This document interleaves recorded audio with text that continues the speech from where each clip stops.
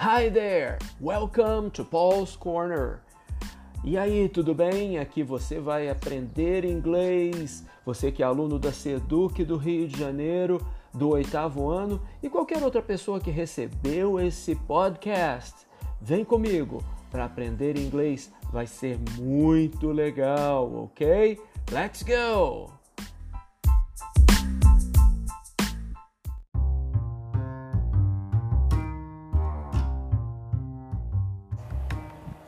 Hi there, how are you doing?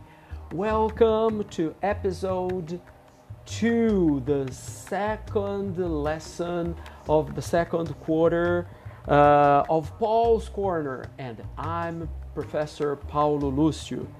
Seja bem-vindo, seja bem-vinda ao Paul's Corner, ao segundo episódio, aula 2 do segundo bimestre do 8º ano da SEDUC, Secretaria de Educação do Rio de Janeiro, e eu sou o professor Paulo Lúcio.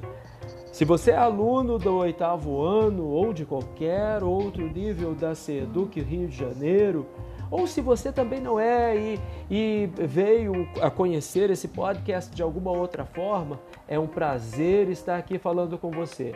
Se você é aluno e tenha as orientações de estudo, nós vamos começar da página 9 do segundo bimestre. É isso aí.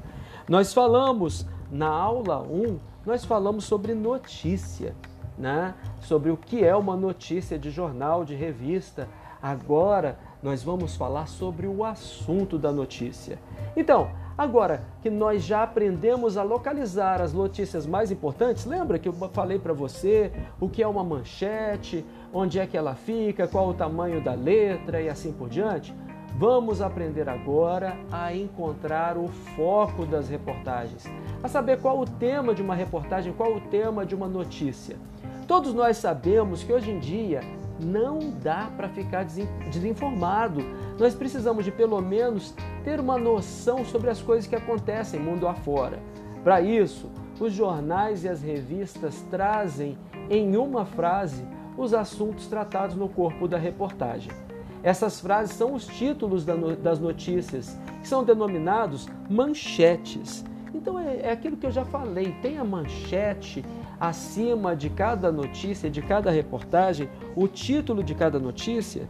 Para que serve colocar o título lá tão grande? Só para a gente saber onde é que está escrito o restante da notícia?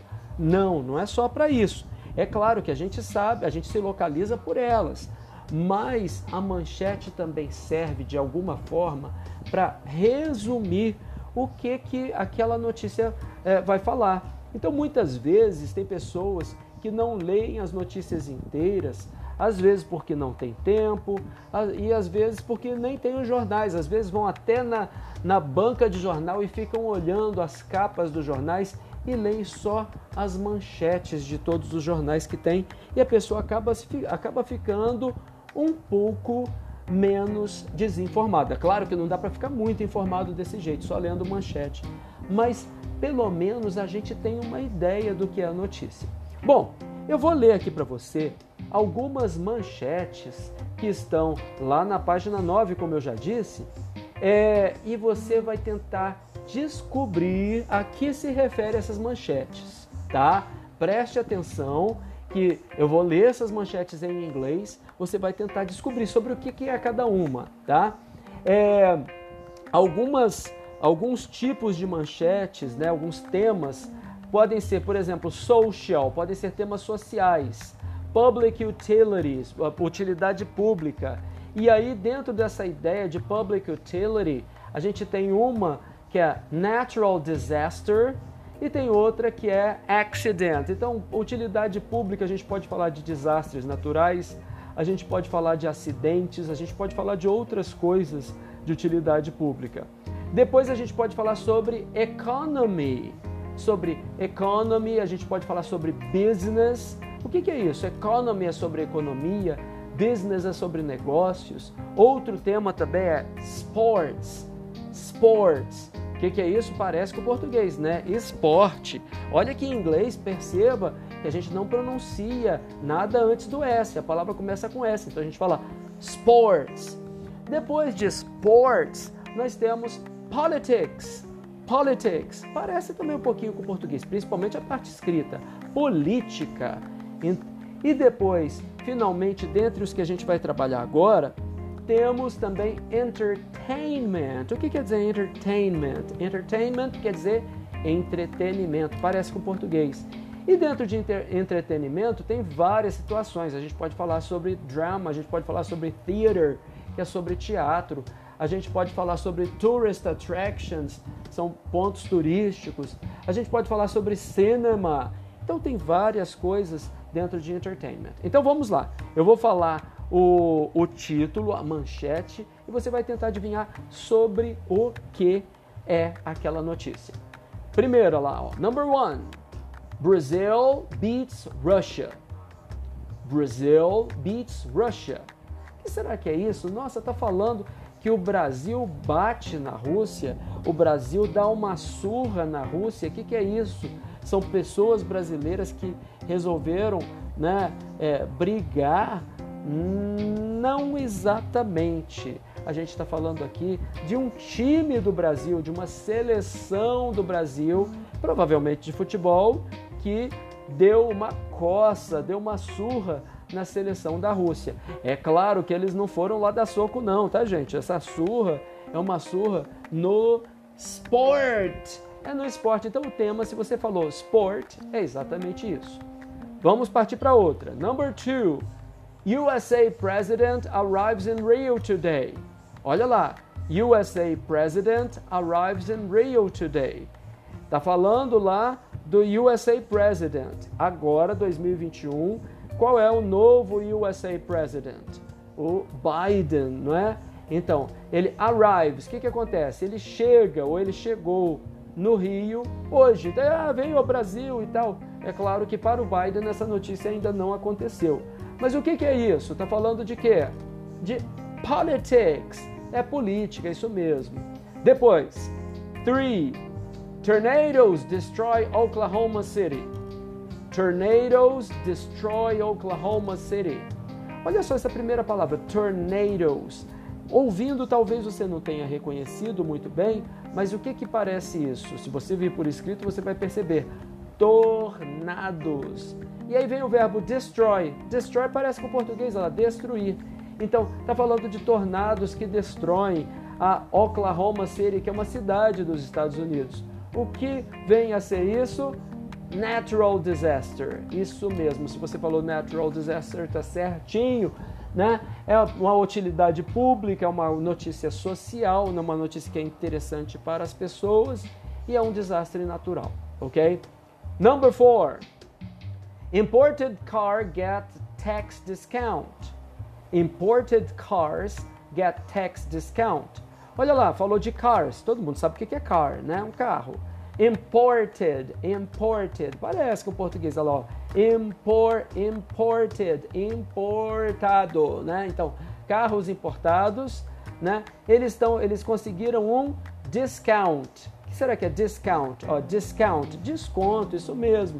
Um desconto em quê? Nas tarifas, nos impostos. Então, tem desconto de imposto para os carros importados. O que é isso? Isso está falando sobre o quê? Está falando sobre economy and business, está falando sobre economia, sobre descontos, né? Sobre imposto, né? E sobre business, porque aí os fabricantes vão poder vender mais se está com o imposto menor, né? 5. One man dies in motorcycle accident. One man. One todo mundo sabe que é o que? One man. O que é man? Homem. O que aconteceu com esse homem? Dies. Ele morreu. Vamos fazer um minuto de silêncio? Não, 1 minuto no podcast é muito tempo, não precisa. Vamos lá. Um homem morreu no quê? Motorcycle accident. Num acidente de moto.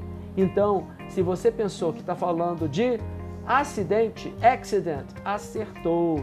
E finalmente, olha lá, a última manchete que eu tenho para ler para você.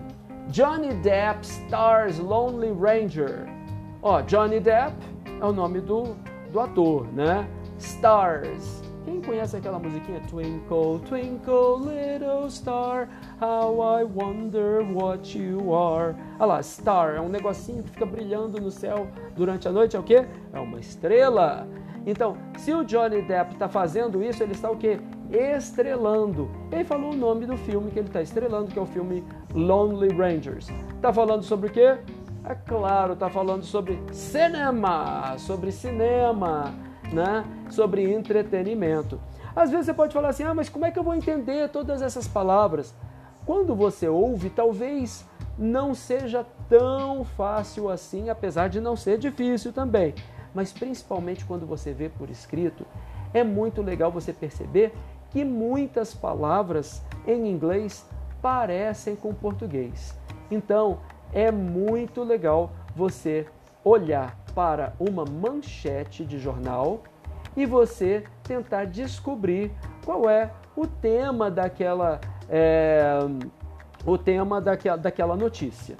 Continuando na página 10, né, final de página 9, começo de página 10, se você tem aí as orientações de estudos, tem mais alguns detalhezinhos sobre como observar, como fazer a correspondência da manchete com o corpo da notícia, e depois tem atividades aí para serem feitas. Então, se você é aluno nosso na CEDUC, não se esqueça de fazer essas atividades. Foi muito bom falar com você e te vejo na terceira aula do segundo bimestre. Ok? Até lá! See you!